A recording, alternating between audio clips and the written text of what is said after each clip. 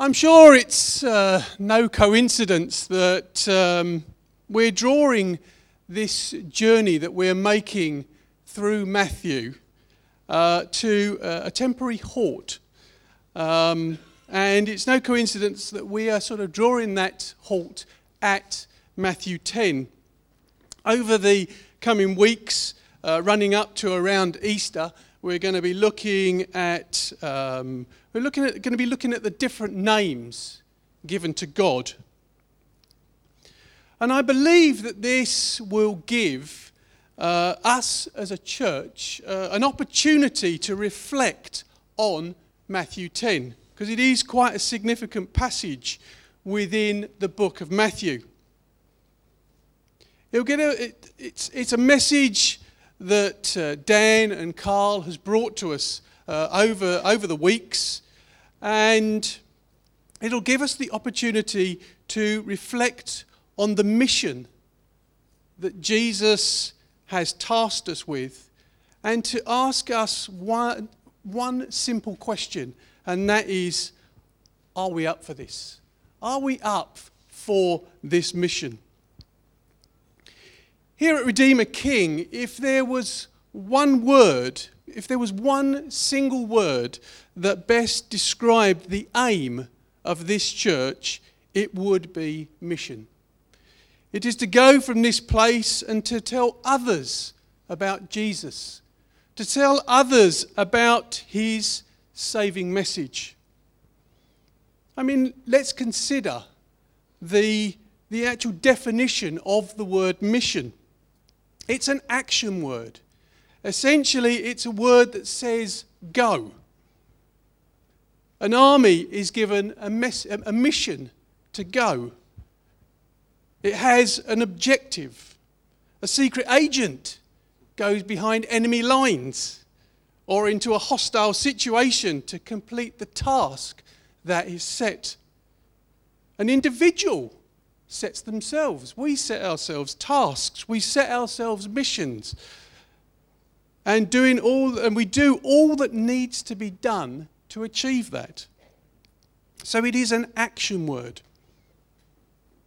But if you're new to Redeemer King, if you're new to the Christian faith, if you're here just to seek some clarity to life at the moment and what it's all about, then maybe it would be of value just to backtrack a little way to find out a little more about this Jesus. Why did he come? What is this mission all about? And for those of you who have heard this a million times before, please just bear with me. As Christians, we believe that this world was brought into existence by God, the Creator. The world he created was a beautiful place, full of beautiful things. And as part of that world, he created man. And the Bible says that he was well pleased. But unfortunately, things went a little bit awry. Things went a little bit wrong. Man thought that they knew better than God, and man turned their back. Man turned his back on the Creator, turned his back on God. And so sin, or what we call sin or disobedience, came into the world. And this greatly upset God. So we now whiz through the rest of the Old Testament, and we come to the first section of what we call the New Testament, but more specifically, this book of Matthew. We read that God loved this world so much that he sent his son Jesus down onto the earth, that at the right time, at exactly the right time, he would bring a message to God's creation, a message to man. That if we were to turn back to him, if we were to turn back to God, we would be reconciled and be brought back into a relationship with him. And last week, Dan spoke about the value that God places on his special creation. Dan spoke about the value that God places on us. That if only we were to heed Jesus' message, we would be made part of his family, brought back into a relationship with our Creator. And I want to start this morning by reading the opening couple of verses from the passage that we're looking at. And that is Matthew 10, verses 32 and 33. And we read this: "Whoever acknowledges me before others, I will also acknowledge before my Father in heaven. But whoever disowns me before others, I will disown before my Father in heaven." If this morning you have come to this place and you can say, yes, I know who this Jesus is, and I understand the mission that he has set upon me, then God, or Jesus, acknowledges here in this promise that you will be acknowledged before God. But it also comes with a warning, and we need to heed this warning. For it says, whoever doesn't acknowledge who I am. Or let's take that one stage further. If we actually disown Jesus, then we're on our own. And this morning, these are probably the easiest verses in this passage, because this is a very difficult passage to preach on. And I suppose really, it would be good if this passage came with a bit of a biblical health warning, because what comes following this are some very difficult words.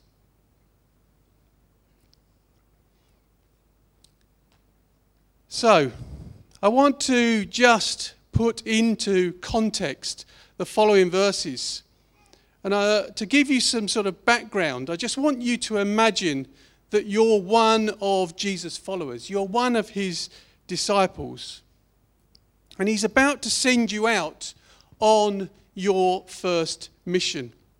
And everything that has gone before now comes to this. It now comes down to these words. Matthew 10, verse 32. And this is Jesus speaking. "Whoever acknowledges me before others, I will also acknowledge before my Father in heaven. But whoever disowns me before others, I will disown before my Father in heaven. Do not suppose that I have come to bring peace to the earth. I did not come to bring peace, but a sword. For I have come to turn a man against his father, a daughter against her mother, a daughter-in-law against her mother-in-law. A man's enemies will be the members of his own household. Anyone who loves their father or mother more than me is not worthy of me. Anyone who loves their son or daughter more than me is not worthy of me.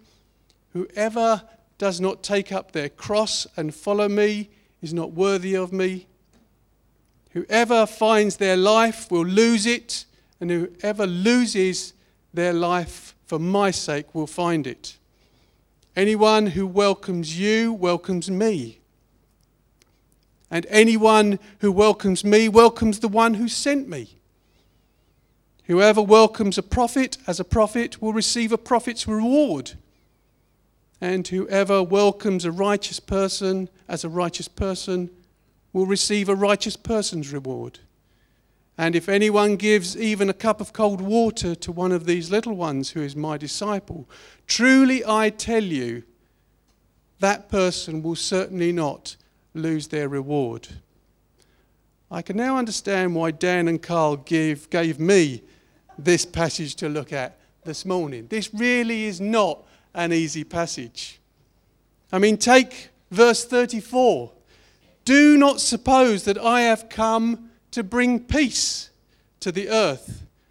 I did not come to bring peace, but a sword.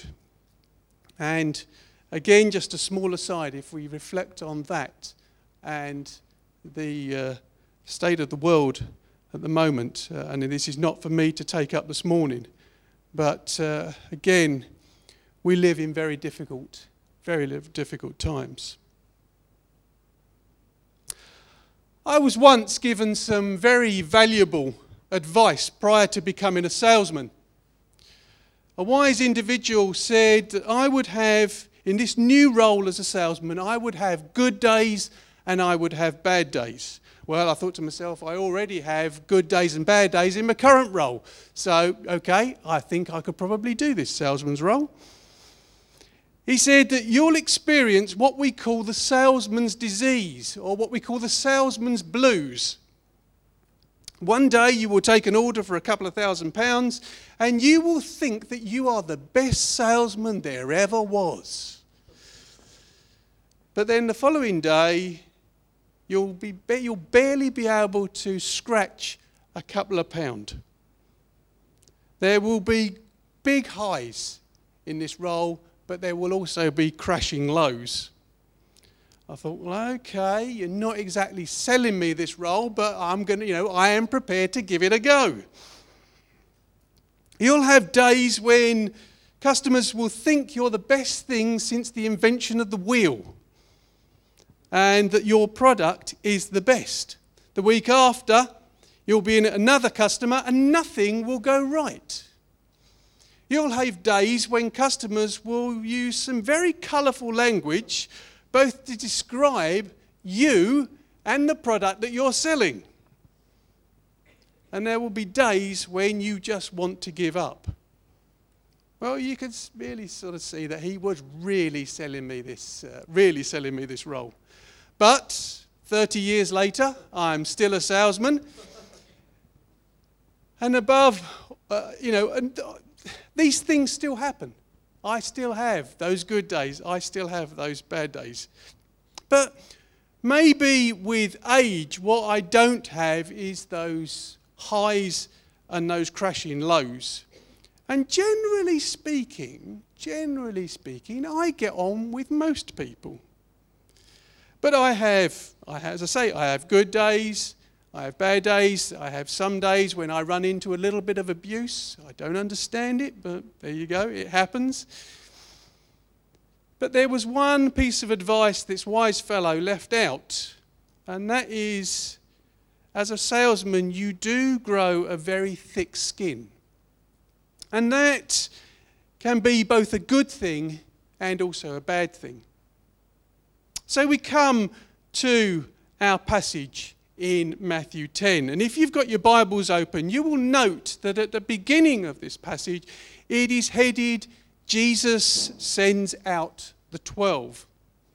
And just like my learned colleague who was trying to give me some sound advice, Jesus, throughout this chapter, is giving his disciples some sound advice and preparing them for what lay ahead.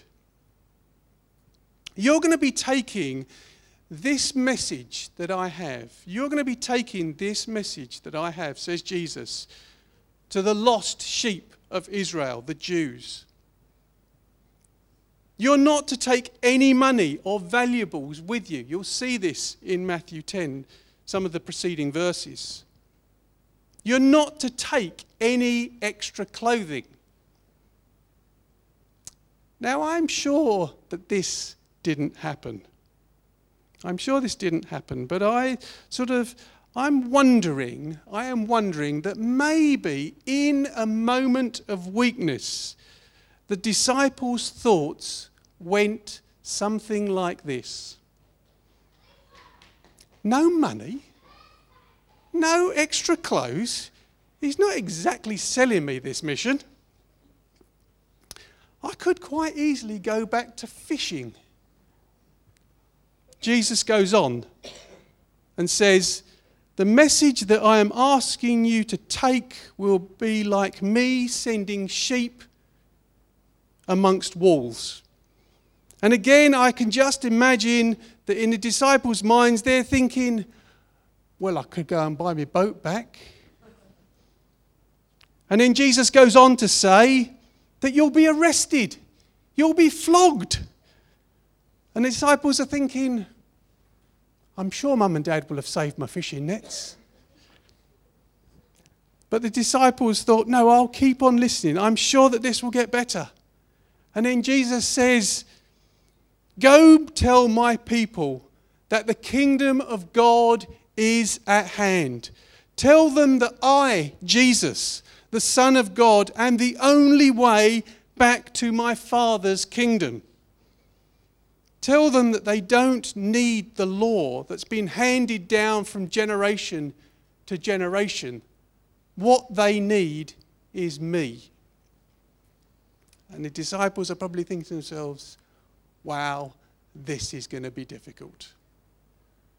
And as Dan and Carl has outlined over previous weeks, Jesus continues to outline and prepare the disciples for their first mission. There wasn't any point in Jesus sugaring the pill.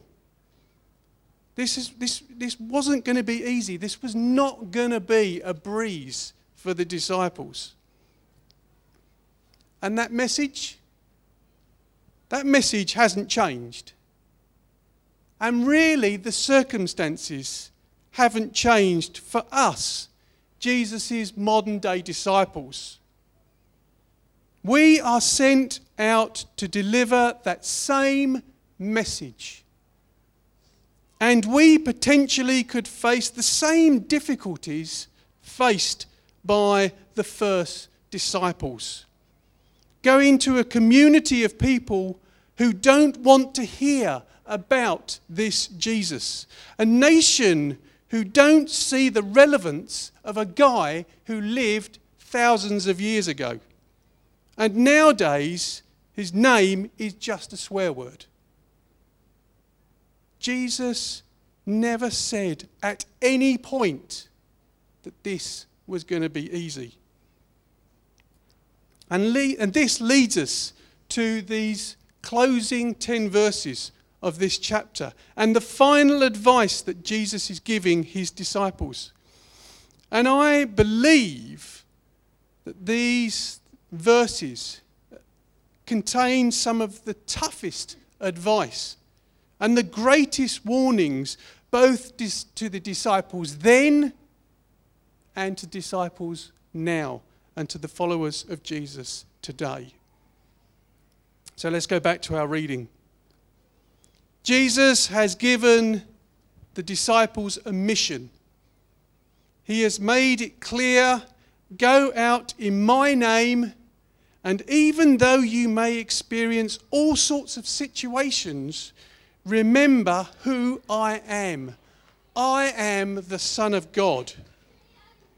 Jesus is saying to his disciples, if you fear taking the message to my people, if you fear what the world could throw at you, then you've not realised who I am.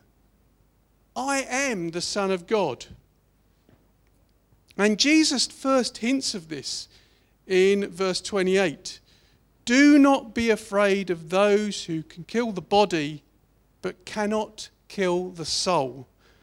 Rather, be afraid of the one who can destroy both soul and body in hell. To stand any chance of being effective in delivering this message and being successful on this mission, the disciples needed to first acknowledge who Jesus really was. They needed to acknowledge that he was the Son of God. If they struggled to acknowledge who Christ was, then it would make the delivery of the message almost impossible. They had to believe. To doubt who Jesus really was effectively denying him. But to acknowledge Jesus as Lord meant that they understood that he was the Son of God, and they in turn were acknowledged by Christ as ready for the task, ready for the mission that he had for them. So I ask us all a question this morning.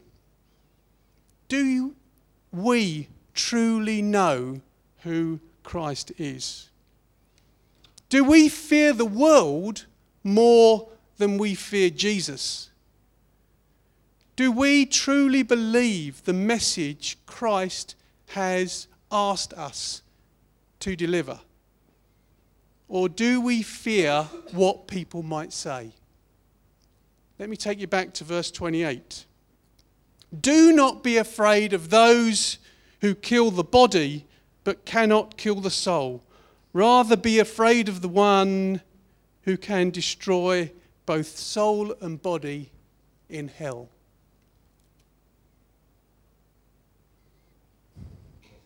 And so we get to verse 32, and Jesus rams this point home. Whoever acknowledges me before others, I will also acknowledge before the Father in heaven. That is great news. That is great news for us. But that is then followed by, but whoever disowns me before others, I will disown before my Father in heaven. That is not good news. That is not good news. Let's pause for a moment and let's just review what we've looked at this morning. Jesus is preparing his disciples for their first mission. He's not saying that everything will be fine. You won't have people falling over yourselves to believe. I mean, Jesus has been around since the beginning of time. And he had seen many men and nations continually turn their backs on their Creator, their God. His own mission was to point out that there was a different way. There was a way back to his Father, way back to the Creator, a way back to God. And still, people ignored him. So he had to make it clear to his disciples. He needed to give it to them straight. Believe in who I am. Believe in the message that I bring. And you need not fear what the world will throw at you. So what is this message? What is this message? The message is that Jesus is the only way back to the Father. It says in Scripture, I am the way, the truth, and the life. No one comes to the Father except through me.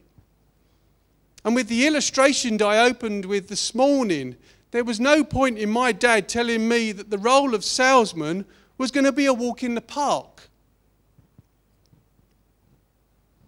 And trust me, it hasn't been. And it's the same with Jesus. You have to truly believe in the Christ. You have to believe in the one who stands between you and your Creator. That though you will make many mistakes, that you will lose hope, that you will consider that you're not up to the task, Jesus will be there. Jesus will give you the strength that you need. He will give you the words to say. Jesus will be before his Father interceding on your behalf. So, Andrew, you can do this. Neville, you can do this. Dorothy, Teresa, So many people. We can do this.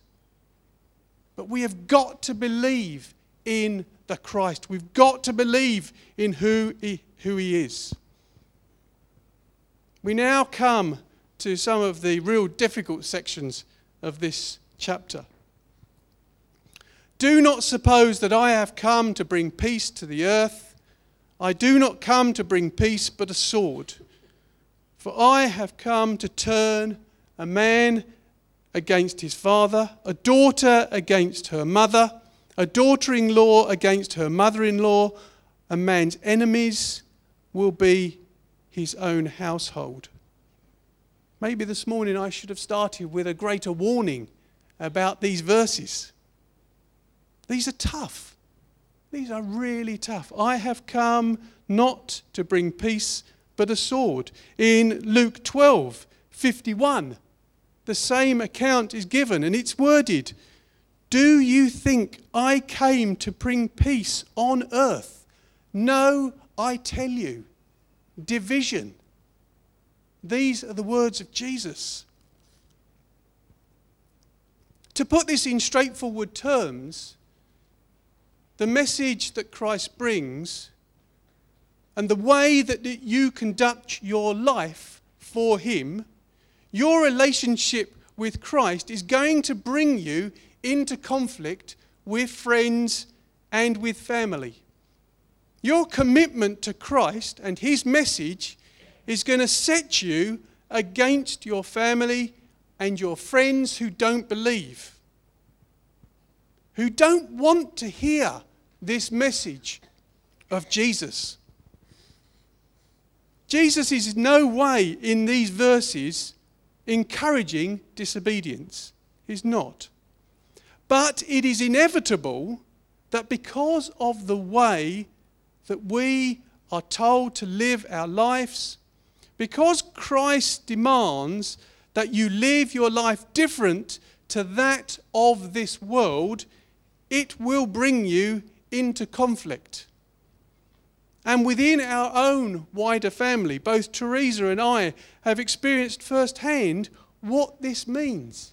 And it's not pretty. There are individuals around this world whose families hold to a different religion. And these individuals have heard the message of Christ, and they have become Christians knowing full well that at best they will be thrown out of their house. But at worst, they will be killed for what they believe in. Do not be afraid of those who kill the body, but cannot kill the soul. Rather, be afraid of the one who can destroy both soul and body in hell. And just when you thought it was safe to take a breath, we're then hit with, anyone who loves their father or mother more than me is not worthy of me. Anyone who loves their son or daughter more than me is not worthy of me. As a parent, that is hard. As a parent, I love my son and daughter more than words can express. And sometimes I struggle in showing great affection. My son and my daughter know that I will work tirelessly so that they can achieve their heart's desire. And I thank God every day that both of them are Christians. And it's their heart's desire to serve God and to grow in the gifts that God has given them both. But all of that aside, I would still do anything for my son and my daughter. A typical phone call. Dad, are you anywhere near Chesterfield High Street? No, dear. I'm down in Birmingham at a meeting with customers. Oh. What time are you going to be back? In about an hour? No, not back in an hour. I'll be finished in an hour. And there have been times when I have been coming up the M1 motorway, driving back up to pick my daughter and my grandson, because my daughter has locked herself out of the house. I will do anything for my daughter. Andrew, thankfully, is a little bit more prepared in life. But I still remember that there was this occasion where I had to pick him up from Birmingham Central Station late one Saturday night, or maybe that should be early Sunday morning. Because in an absent-minded moment, instead of getting on the Gloucester train to Chesterfield, he got on the Gloucester train to Bristol.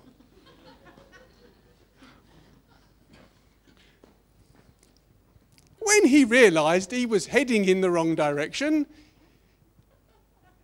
and when he managed to sweet-talk one of the conductors to get him on the correct train heading north, he realised then that he wasn't going to get to Chesterfield. This train was only going to take him as far as Birmingham. So, at silly o'clock in the morning, there's me and his mother going down to Birmingham to pick him up from the station. I love my children dearly, still. But I also love them in such a way that I am also able to let them go.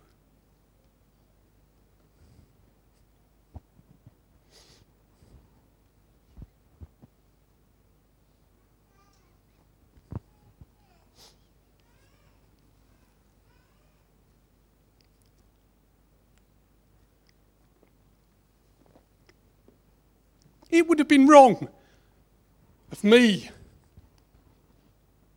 after Andrew met Kelsey at Redcliffe College, and that their relationship developed and blossomed, and as I watched as God started to put on their hearts the desire to serve him abroad. It would have been wrong of me to have given him all the reasons why this was a bad idea. It would have been wrong of me to have taken him to one side and said to him, "Is Kelsey really the right one for you?"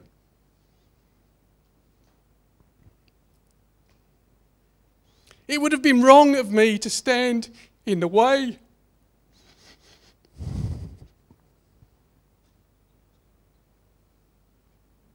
As they felt God say to them. As God confirmed to them that they start their life in the States.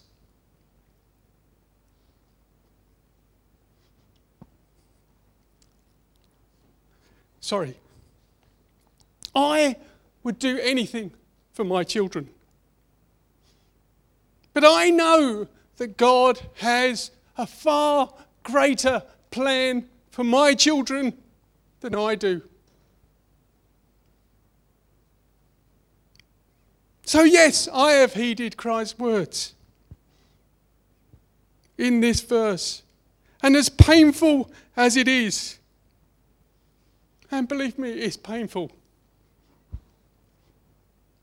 I hold to the promise that God has given to them both.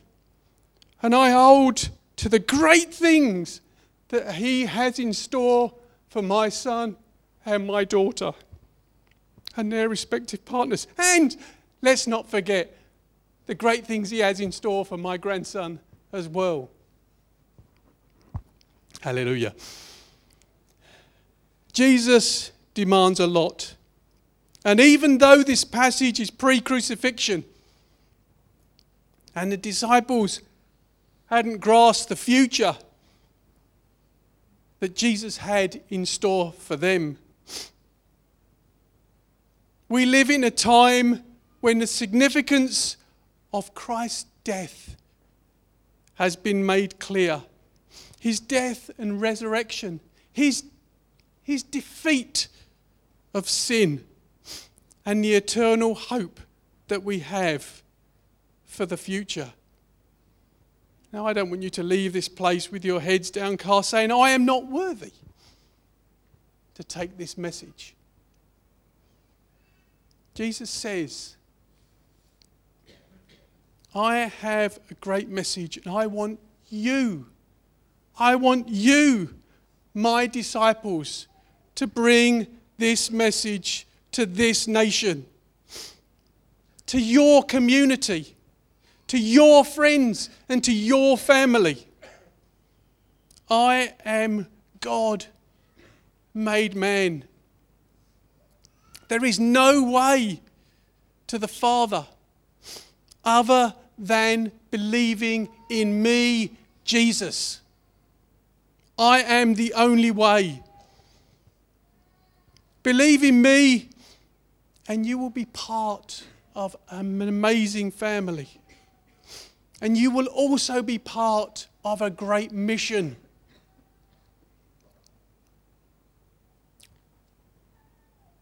Don't let anything get in our way.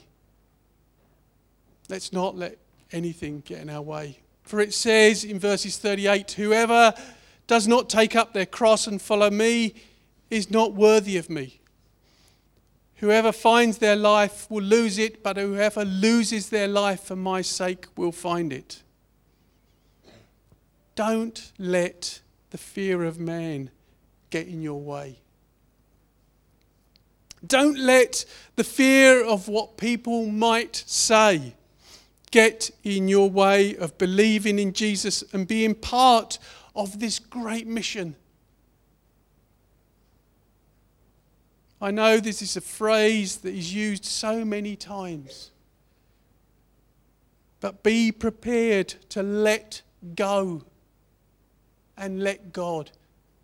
Let go completely and put your total trust in God. And so we come to the closing verses of this chapter. And words of encouragement, because maybe we need it, to any Christian here this morning. Anyone who welcomes you welcomes me, and anyone who welcomes me welcomes the one who sent me.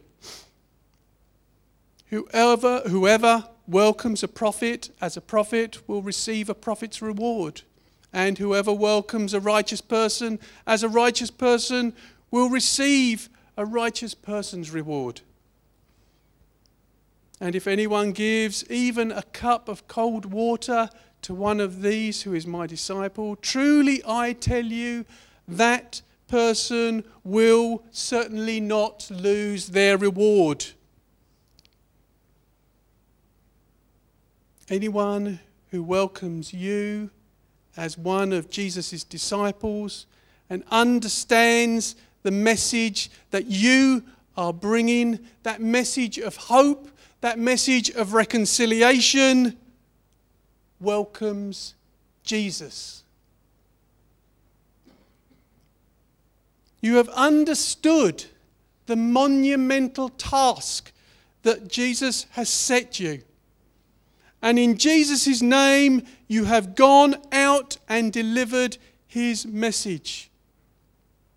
And there is an eternal gift awaiting you.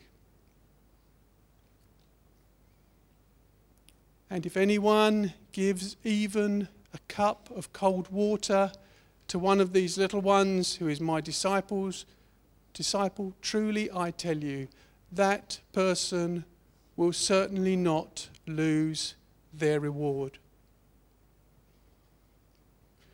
Remember that there will be times when our actions may mean more than our words.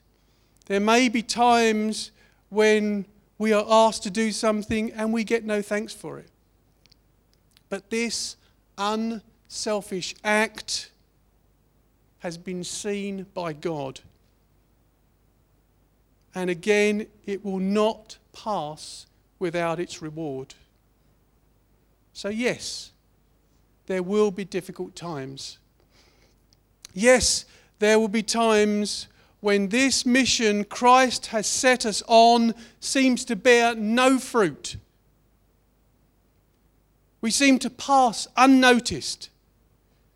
But Christ knows. He sees your heart. He knows your willingness. He knows your weakness. And He will bless you greatly.